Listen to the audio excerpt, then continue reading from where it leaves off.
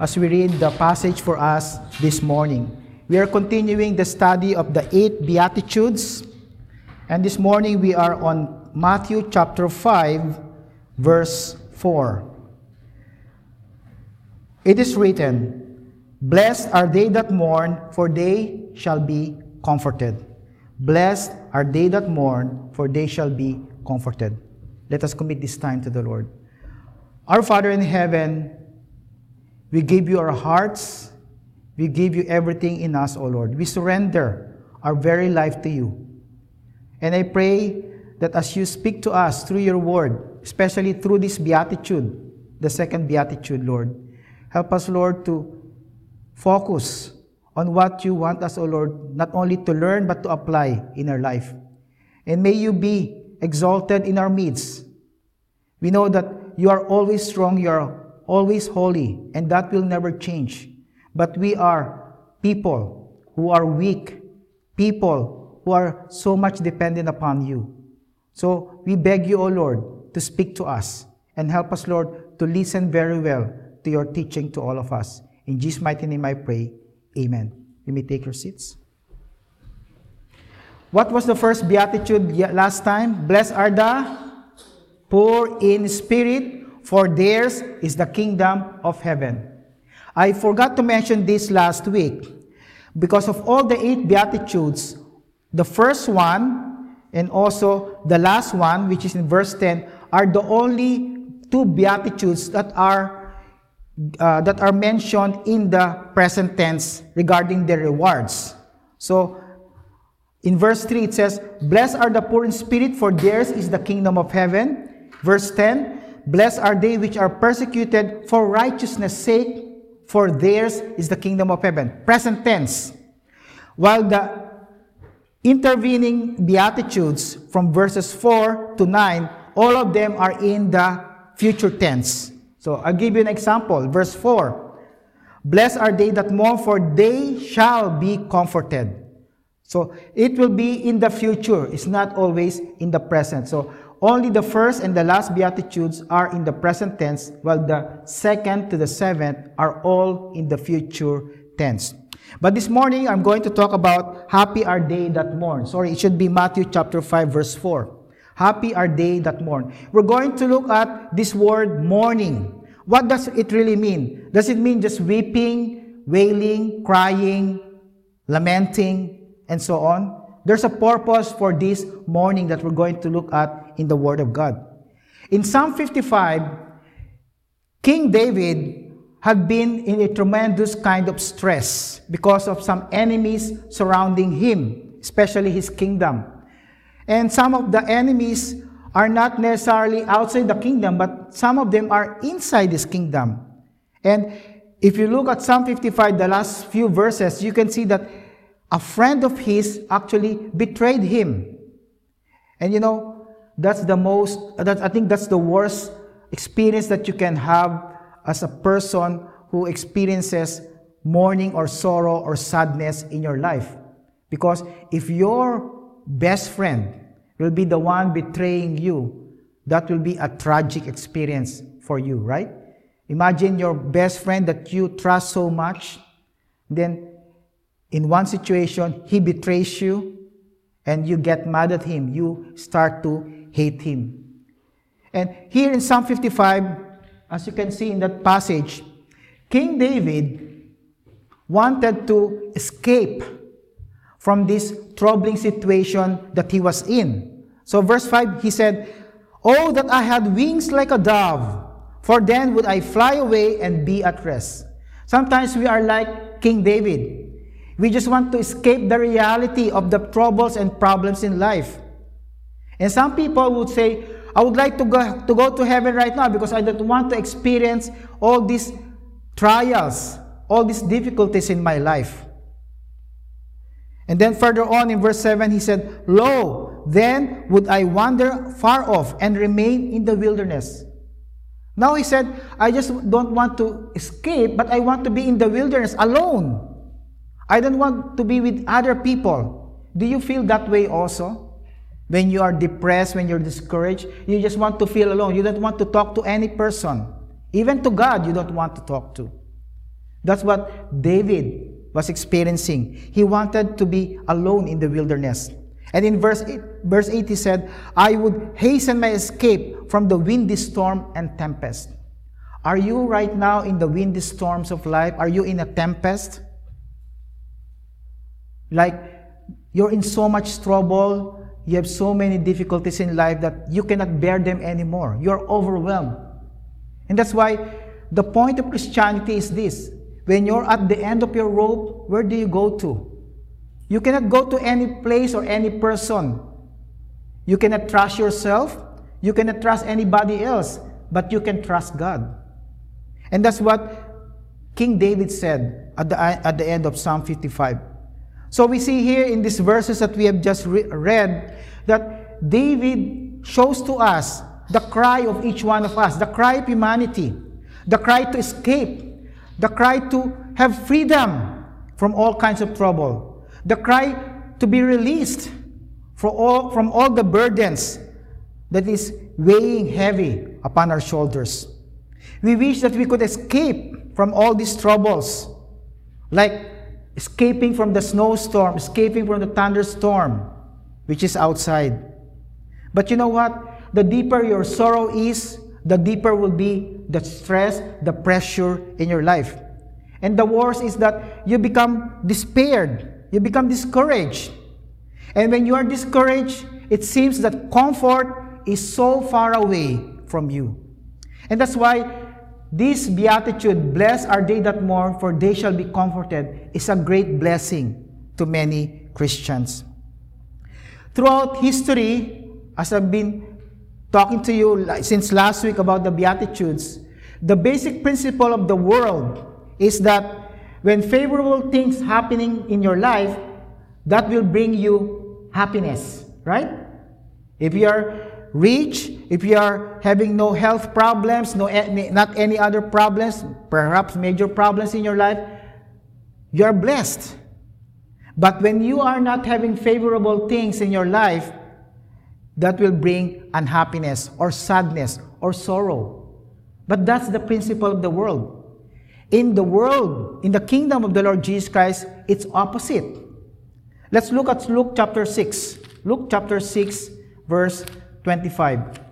Here, the Lord Jesus Christ was talking to a multitude, and especially to the Pharisees. And Luke chapter 6, verse 25, let's start with verse 24.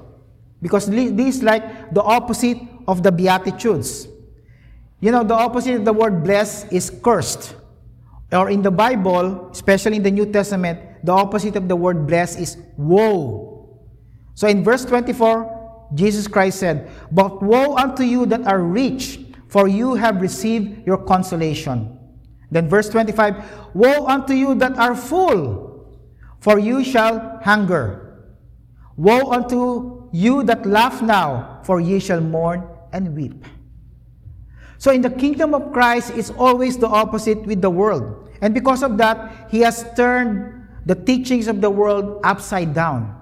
And that's what we preach. That's what we teach in this church and in the kingdom of God. So our main idea for this morning is this. As kingdom citizens, we ought to delight in our deep grief over sin, because God shall comfort you. So this morning that I'm going to talk about, mourning, it's not mourning about anything else, but it's mourning over your sin. Mourning over your sin. So we're going to look at 4 things this morning. First, what is the meaning of mourning? Then secondly, how do we mourn? Then thirdly, how do we know that we are truly mourning over our sin? And lastly, we're going to look at the result or the reward of mourning over our sin. So let's go to the first one. The meaning of mourning. There are 3 types of mourning that we can see in the Bible. We'll have the improper kind of mourning or the inappropriate mourning. We have the proper way to mourn. And we have the third one, which is the godly mourning that is being talked about in our passage. So the first one, the improper mourning, is about this. It refers to the sorrow of those who are frustrated in fulfilling evil plans and lust, or who have misguided loyalties and affection. So what I mean here is that these people who are expressing improper mourning are people who said, oh, my criminal intent or my evil intents have been frustrated. I'm so sad that I was not able to do the evil plot that I have for this person. Let me give you an example. 2 Samuel chapter 13. In 2 Samuel chapter 13, just take this down. We don't need to turn to that passage. In 2 Samuel chapter 13, there was this son of David. His name was Amnon. He fell in love, at least in love in quotations, because it's not really love, but it's lust.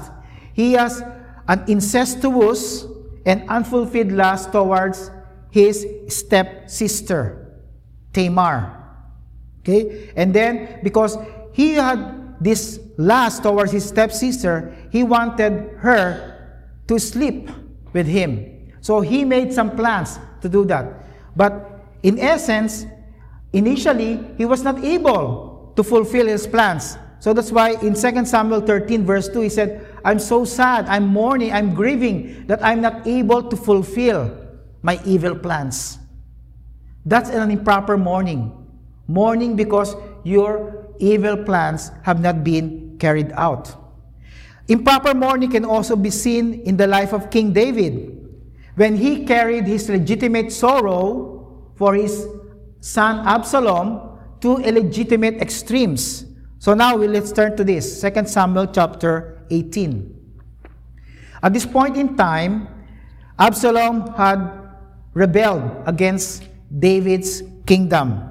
So Absalom wanted to become the next king and to usurp the throne of King David. In 2 Samuel chapter 18, starting at verse 33, the Bible says, And the king was much moved, and went up to the chamber over the gate and wept, because at this point in time, he found out that Absalom was killed in the battle.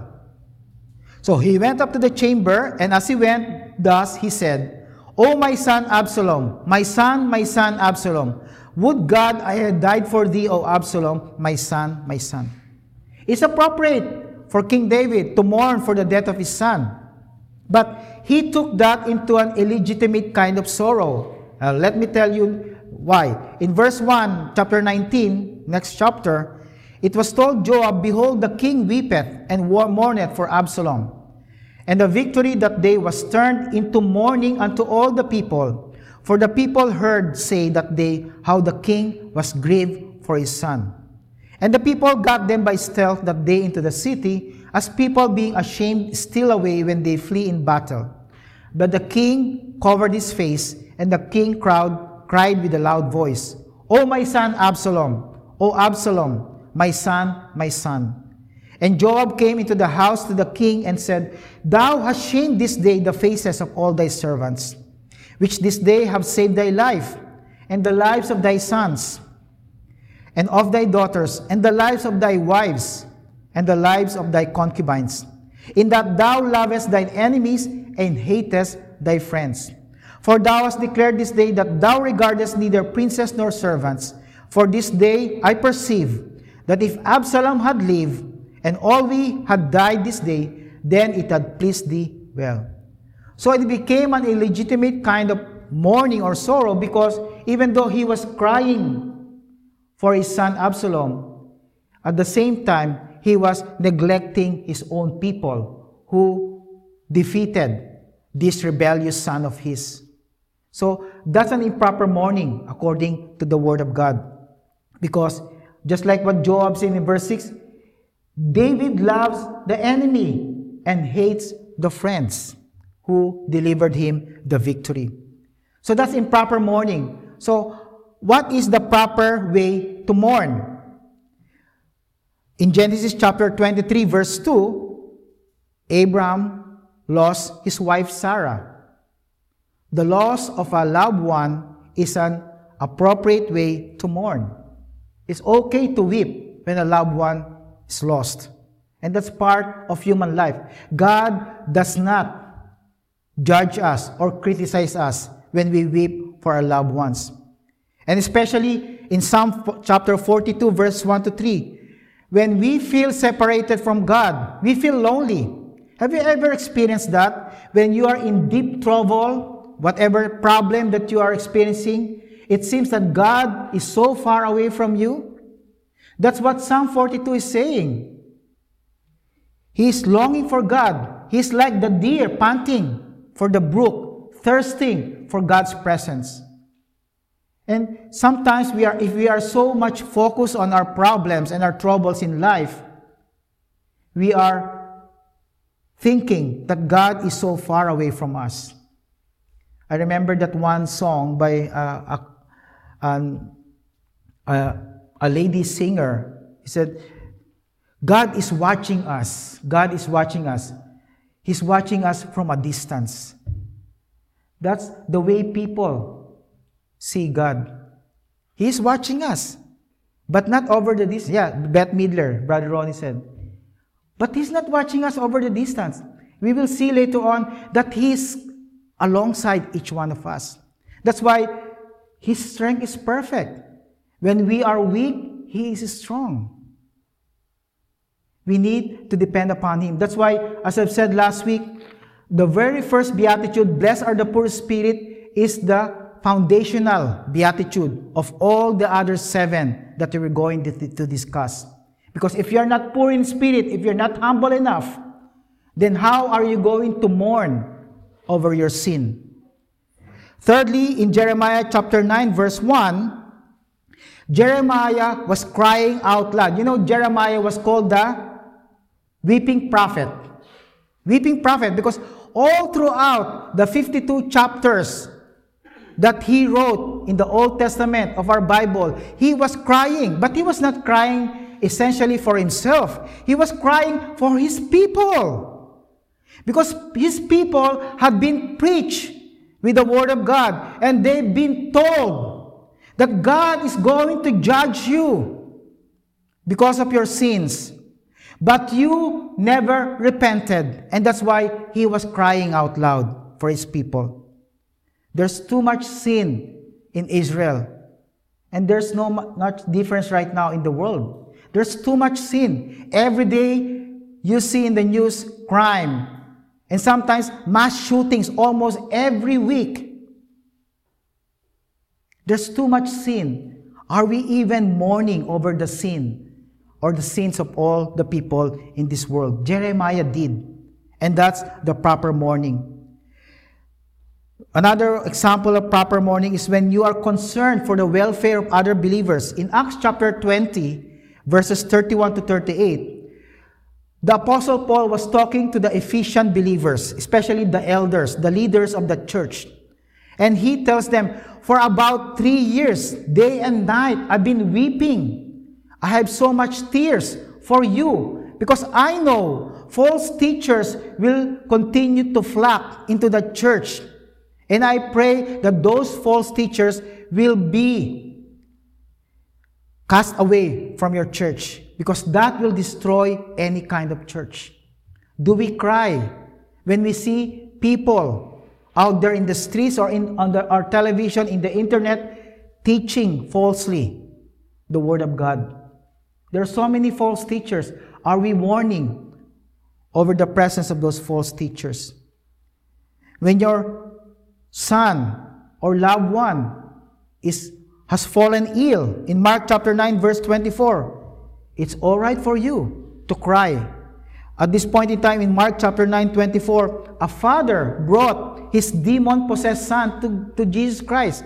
And he was pleading to Jesus Christ, heal him, please.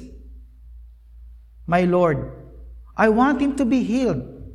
Perhaps you have a child or you have a family member who is ill, either physically or spiritually. Are you crying out to the Lord? Are you mourning for that person so that he or she could be healed? In John chapter 11, verse 35, which is the shortest verse in the Bible, do you know what it is? Jesus wept. Jesus wept.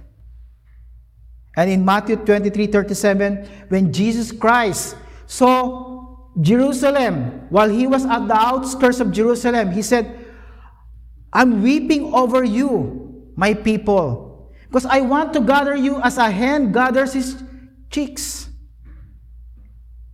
As God wants to gather his children, but you would not.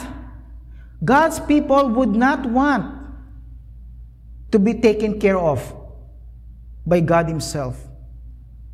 Are we mourning over sin? Are we mourning over our own sin and the sin of other people? Jesus did. And I pray and hope that we're going to mourn over sin. Sometimes, instead of mourning over sin, we are laughing at sin.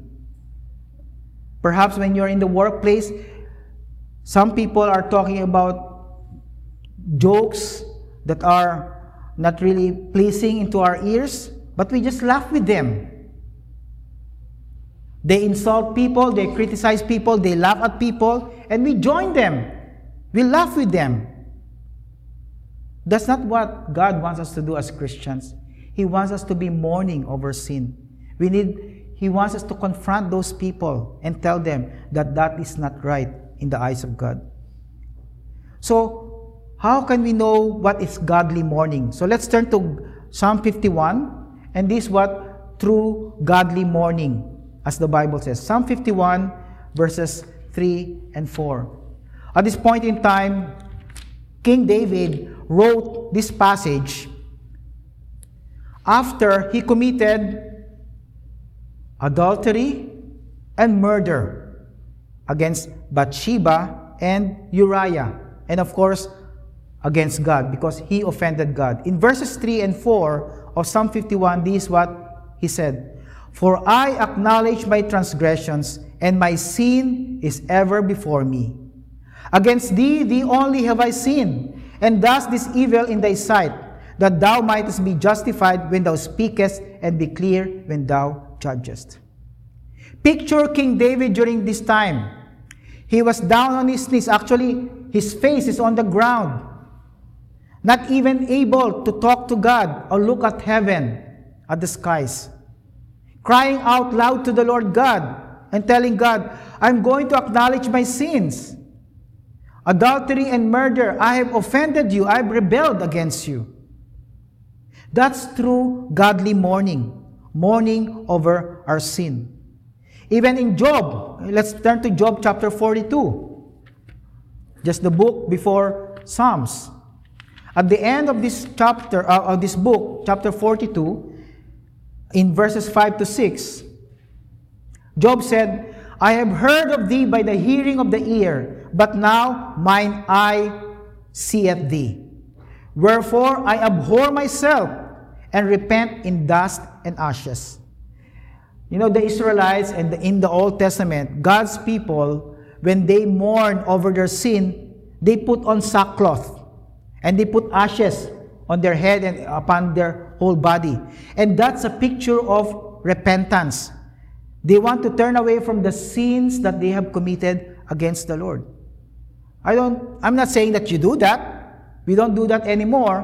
But the Lord God wants us to confess and ask forgiveness of all our sins when we committed a great sin against Him. Just like Job, just like King David. So godly mourning is about deep agony or grief over our sin. And sometimes we express that by crying, by wailing or weeping. Whatever method that you use, but God wants us to mourn over our sin. But the point of our mourning over sin is not to focus on the sin that we have committed, but focus on the God who forgives us. So let's go to Romans chapter 7. Romans chapter 7, verses 24 and 25. So get ready with your Bible, because we're going to do some Bible drills as we go through this passage. Romans chapter 7, 24, 25. Before 24 and 25 of Romans chapter 7, Paul was saying, you know what, Roman believers, I want to do something, but I end up doing another thing. I do not want to commit any sin, but I ended up committing sin. And that's because the flesh is still in Paul's life. The flesh is still in each one of us. And that's why with our own power and strength, we cannot overcome sin in our life. So in verse 24 of Romans 7, Paul said, "O wretched man that I am, who shall deliver me from the body of this death?" His answer was that, "I thank God through Jesus Christ our Lord. So then with the mind, I myself serve the law of God, with the flesh, the law of sin." So when we mourn over sin, we do not focus on the sin. Yes, of course, we confess the sin to the Lord God, but we focus on the God who is able to forgive us. Because when we focus so much on our sin, we will end up discouraged and depressed. God gives us the good news that we can be saved and be forgiven of all our sins because of Jesus Christ. So secondly, how do we genuinely mourn? What are some ways that we need to take, some steps that we need to take in order to mourn genuinely over our sin? Okay, the first thing that we need to do is to eliminate all the obstacles. Eliminate the obstacles or the hindrances to mourning over sin. In Jeremiah chapter 18 verse 12, you don't need to turn to that, but you can write down the passage, Jeremiah 18:12. As I've said a while ago in Jeremiah chapter 9, the people of God were told to repent from their sins. Otherwise, God will judge them. But you know what? The people of God said to Jeremiah and to God himself, "Oh, we don't believe you. We will continue doing what we want to do. We will continue to sin against the Lord God." That's a great hindrance. That's pride. They thought that they have never committed sin against God. So they love sin. They hold on to sin. Sin is their idol. And that's one thing that you need to eliminate in your life in order to mourn over your sin. Despair is another hindrance to mourning, genuinely mourning over our sin. Because when you are in despair, when you are depressed, you give up on God. You say that, "God, not even you can help me in my depression. Not even you can help me deal with the sin in my life." A third hindrance is conceit or pride. When you hide your sin from God, of course, we cannot hide anything from God, but you try to hide your sin from God. You'll say, just like the people of Israel, "There's nothing to mourn about. I didn't commit any kind of sin. So why should I confess? Why should I repent?" But the Bible says in 1 John 1, if you say that you have not sinned or you're not committing sin, then the Bible says you are a liar. Because everybody still sins, even if you are a Christian, even if you are a pastor, even if you are the greatest preacher in the whole world, you are still a sinner. That may be astounding to all of us, especially if you are here today. You say, "Well, Pastor, I'm not a sinner. I'm not like the criminal on death row or a criminal who killed lots of people or stole expensive things in the grocery store or in the jewelry store. I'm not a sinner."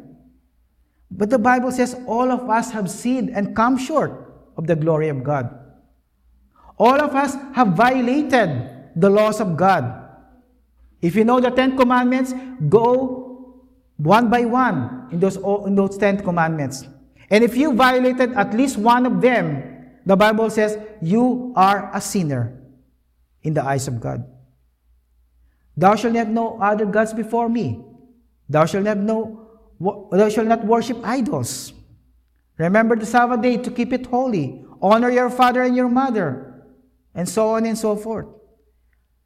Any one of us have committed sin against at least one of those 10 commandments. And the Bible says if you violated one, you have violated all the other commandments. And that means you are not perfect. You are a sinner.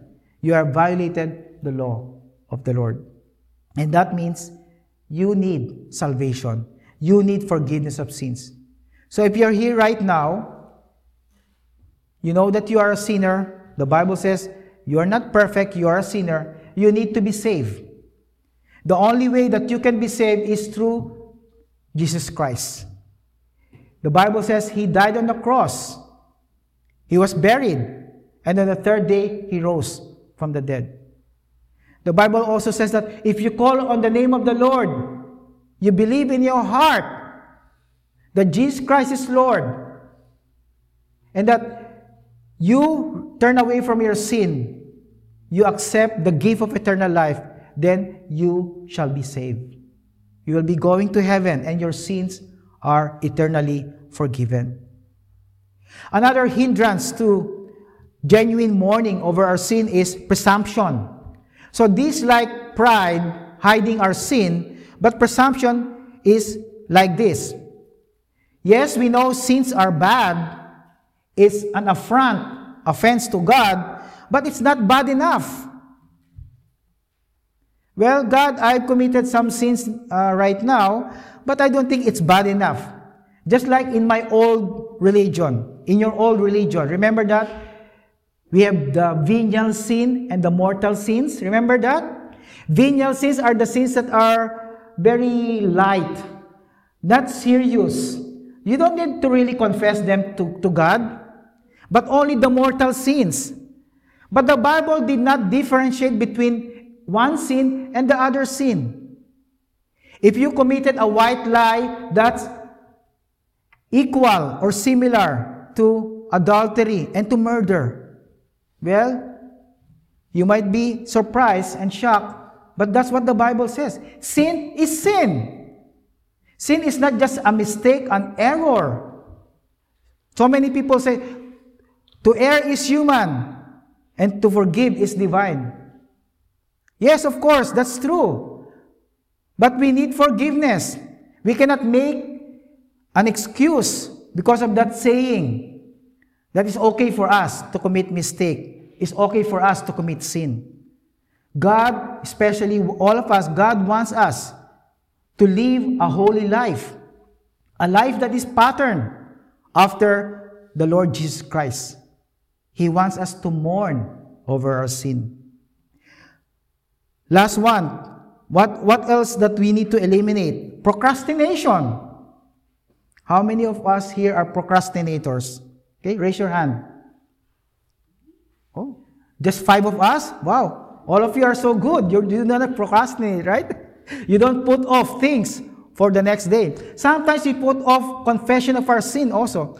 Lord, today I'm okay. I'm not going to confess my sins at the end of the day. Probably I'll wait for next week. I'll just let it accumulate. Is that the way we deal with the holiness of God? Is that the way we respect Him and honor Him as the Lord of our lives? Of course not. We want to respect Him above all because He is the God who saves us. We cannot procrastinate and put off our mourning over sin. Eliminate hindrances. Secondly, study the Word of God. Study the Word of God about sin. And for my class next week, and also I believe with Brother Elmer's class, I asked him to study Psalm 51. Psalm 51 is a good study about sin, about confession of sin, forgiveness of sins, and everything else that points to sin. So you study it. If you're not able to come to the church around 9:30 next week, study Psalm 51, and you will see how it works, how to mourn over our sin. In Isaiah chapter 6, verse 5, when Isaiah saw the Lord God in His throne, you know what he said? The only thing he said, I'm a man of unclean lips. Woe unto me. You know the word woe, as I've said a while ago, it's the opposite of being blessed. I'm cursed because I'm a man of unclean lips. Sometimes, when we commit sin, we always compare ourselves to the other person, right? Well, I've committed sin in my life today, but my sin is just less worse than this brother or sister of mine. So I'm okay. I'm better than this person. But of course not. When we sin, we cannot compare ourselves to the other person. When we sin, we should compare ourselves to God and God alone. Because He is holy. He is perfect. He never commits sin and will never ever commit sin. And He should be our comparison at all times. 1 Timothy chapter 1 verse 15, that Jesus Christ came to save all sinners. And Paul said, of whom I am chief. Can you imagine Paul, the greatest preacher in the New Testament, who wrote about 12 or 13 epistles or books in the New Testament, telling us, speaking to us right now, if he were alive, saying, I am the chief. I am the worst of all sinners. All of us are like Paul. We are all sinners. I always say, we are all sinners saved by grace. Saved by grace. So we cannot go to the lost people and say, oh, you are a sinner. You deserve hell. Unless you come to the Lord Jesus Christ, you will be saved. We cannot judge and criticize them as sinner because all of us are sinners also. Apart from the grace of Christ, apart from His cross, apart from His death, burial, and resurrection, we are still lost. Jesus Christ is the only one that keeps us saved and forgiven of all our sins. So study the Word of God about sin. Sometimes we always talk about, oh, how can I make this decision? How can I be wiser in my everyday life? Those are good things. But have we studied the word sin in the Bible and applied that into our life? Lastly, to genuinely mourn, we need to pray. Pray. Just like King David in Psalm 51 again, read the whole passage. He was praying to the Lord. Psalm 51 was his conversation with the Lord. He was telling God, God, wash me thoroughly, completely, so that I can be cleansed of all my sin. Eliminate the hindrances to your mourning, study the Word of God, and pray. Thirdly, how do we know if we are genuinely mourning in the eyes of God? There are two questions that you need to ask yourself. First, ask yourself, am I sensitive to sin? When someone sins, or if I sin against the Lord, am I sensitive? Do I get down on my knees right away and ask God to forgive me of my sins? Do I confess my sins to God? Or do I procrastinate? Or do I tell Him, well, God, this sin is small. It's okay. It's nothing. I can deal with it. I'll just talk to you again when I've committed a greater kind of sin. Are you sensitive to sin? There's a negative example in the Bible. In 1 Samuel 15, the King Saul, the first king of Israel, was told by Samuel and God to kill the Amalekites. That's a commandment from God. But he ended up sparing the cattle, the good sheep, and also the king of the Amalekites. But God said, kill all of them, sparing not anything or not anyone. But King Saul spared the king and also the good cattle, the good animals of the Amalekites. And in verse 30, let's turn to 1 Samuel 15, verse 30, because this is very important for us to remember as we genuinely mourn for our sin. And let us be the judge whether King Saul really mourned over his sin or it's a different kind of mourning. So 1 Samuel 15 verse 30, Saul said, I have sinned. Okay, that's right. But look at what he said later. Yet honor me now, I pray thee, before whom? Before the elders of my people and before Israel, and turn again with me that I may worship the Lord thy God.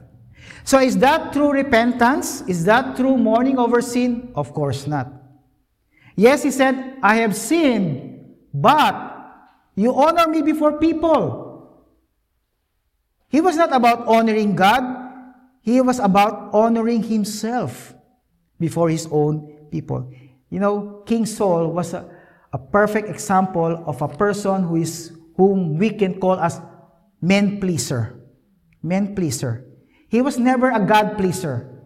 All throughout his kingdom or reign as a king, he was always trying to please people. You know what the problem when you please people? You cannot please everyone. You may please me, but your neighbor, you may not be able to please. Why don't we just please God? It's easy to please God. You follow His word, you honor Him, respect Him, you study the word of God, you please Him. And He never changes. Even our best friends that we try to please, there will be times that our best friend will never be pleased with us. So why are we here trying to please people? While the Bible tells us to please God rather than men. It's easier to please God rather than men. Are you sensitive to your own sin? Are you sensitive to the sins of others? Let's look at Psalm 119. Psalm 119, verse 136. Did you know that Psalm 119 is a chapter in the book of Psalms that talk about the Word of God? In every verse, all 176 verses, it always talks about God. In 136 of Psalm 119, this is what the Bible tells us. Rivers of waters run down mine eyes because they keep not thy law. When people are sinning against God, or when a brother or sister is sinning against God, do we cry for them to the Lord? Or do we just laugh? Or do we just ignore their sin? That's not the way to mourn genuinely. Next question you need to ask. First one is, are you sensitive to your own sin and the sins of others? Secondly, what is your sense of God's forgiveness? Do you know that God's forgiveness is so essential in our daily life as Christians? People say that, well, Pastor, I'm already a Christian. Isn't it that all my sins, past, present, and future, are all forgiven? Yes, that's true. So why does the Bible say you still need to confess our sins and to be asking God for forgiveness? Because our forgiveness of sins, the past, present, and the future, when we were declared righteous by God, when we trusted in Jesus Christ as our Lord and Savior, that's our vertical and positional standing. God looks at us as perfect individuals. Why? Because Jesus Christ lives in us. But in our day-to-day life, which is that we call the life of sanctification, God sees us as still imperfect human beings. And because we are still here in this world, we are still in this flesh, and we still commit sin, our practical standing, not positional, our practical standing is still not perfect. That's why every day, especially at the end of the day, we come before God and confess our sins and seek His forgiveness. What does it mean when we do not seek forgiveness from our sins in our daily life?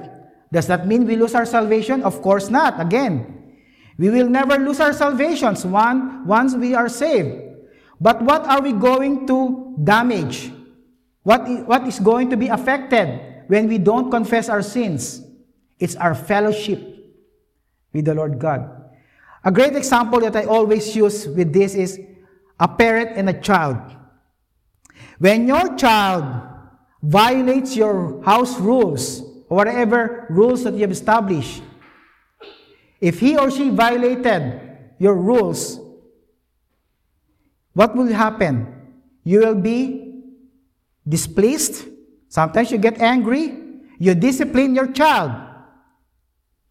So there will be a consequence because of what your child did. But the relationship is not affected. You're still parent and child. and that will not be lost. But your fellowship, your communication may be affected temporarily. That's the same with our God, with the Father. When we sin as Christians, we will lose the joy of our fellowship. Because He is holy, and we are not, and we have committed a sin against God, then He is offended with us, and He is not pleased. He is not happy. He is not smiling at us. He is frowning at us when we sin. So the joy of fellowship is affected. And that's what King David said in Psalm 51. So please read that. He said, Restore unto me the joy of my salvation. Salvation is not lost when we sin against God, but the joy. And you feel that, right? When you sin against God, you feel guilty. You feel that kind of sadness. And you feel that you are so far away from God.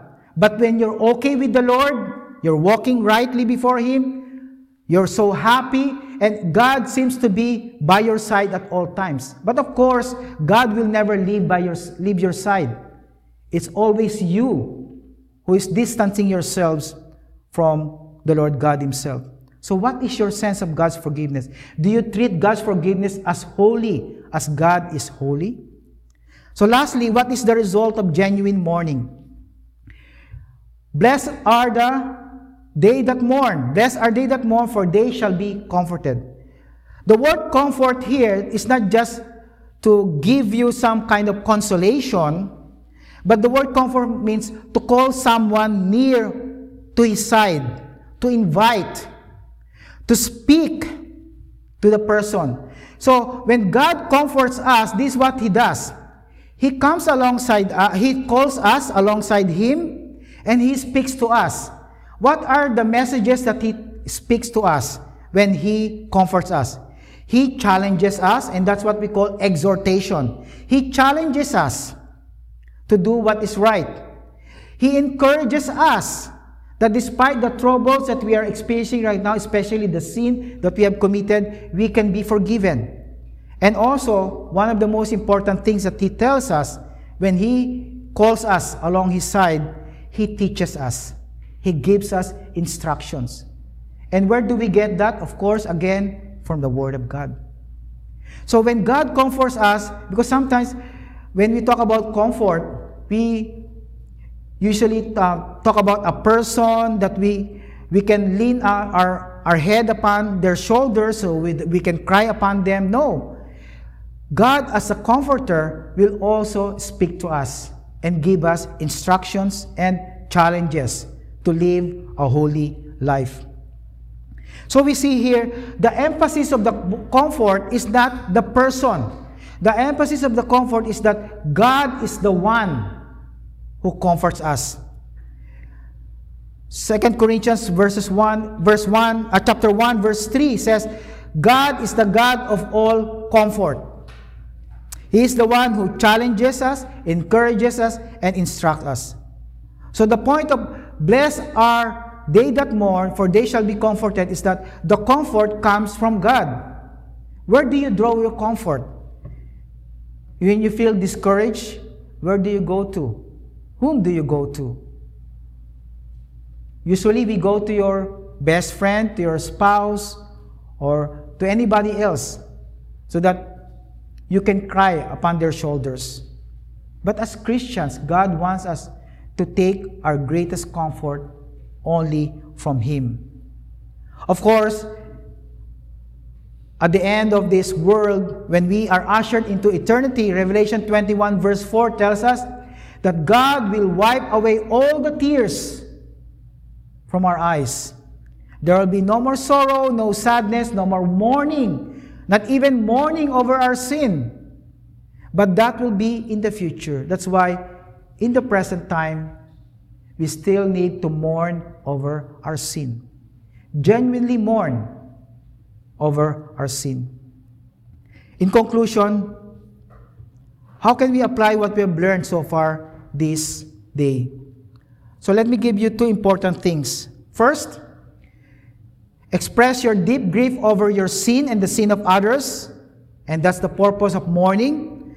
And then, once you mourned over your sin and the sin of other people, follow the example of King David. Psalm 51 verse 13. Then will I teach transgressors thy ways, and sinners shall be converted unto thee. So you see here, two things that will happen.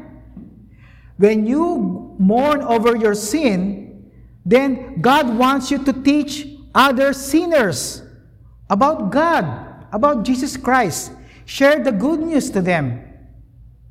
And by God's grace, they will be also converted unto the kingdom of Christ.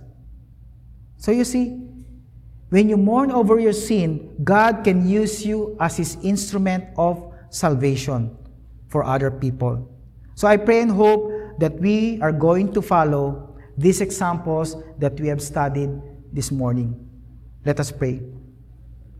Father in heaven, we thank you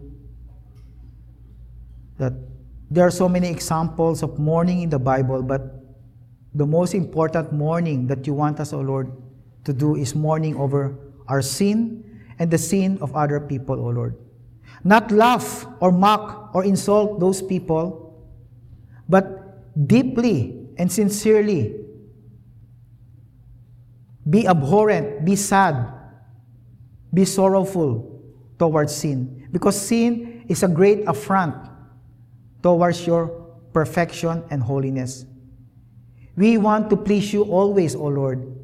And the only thing that we can do, the best way to do that, is to mourn over our sin. And thank you that you are the God of all comfort.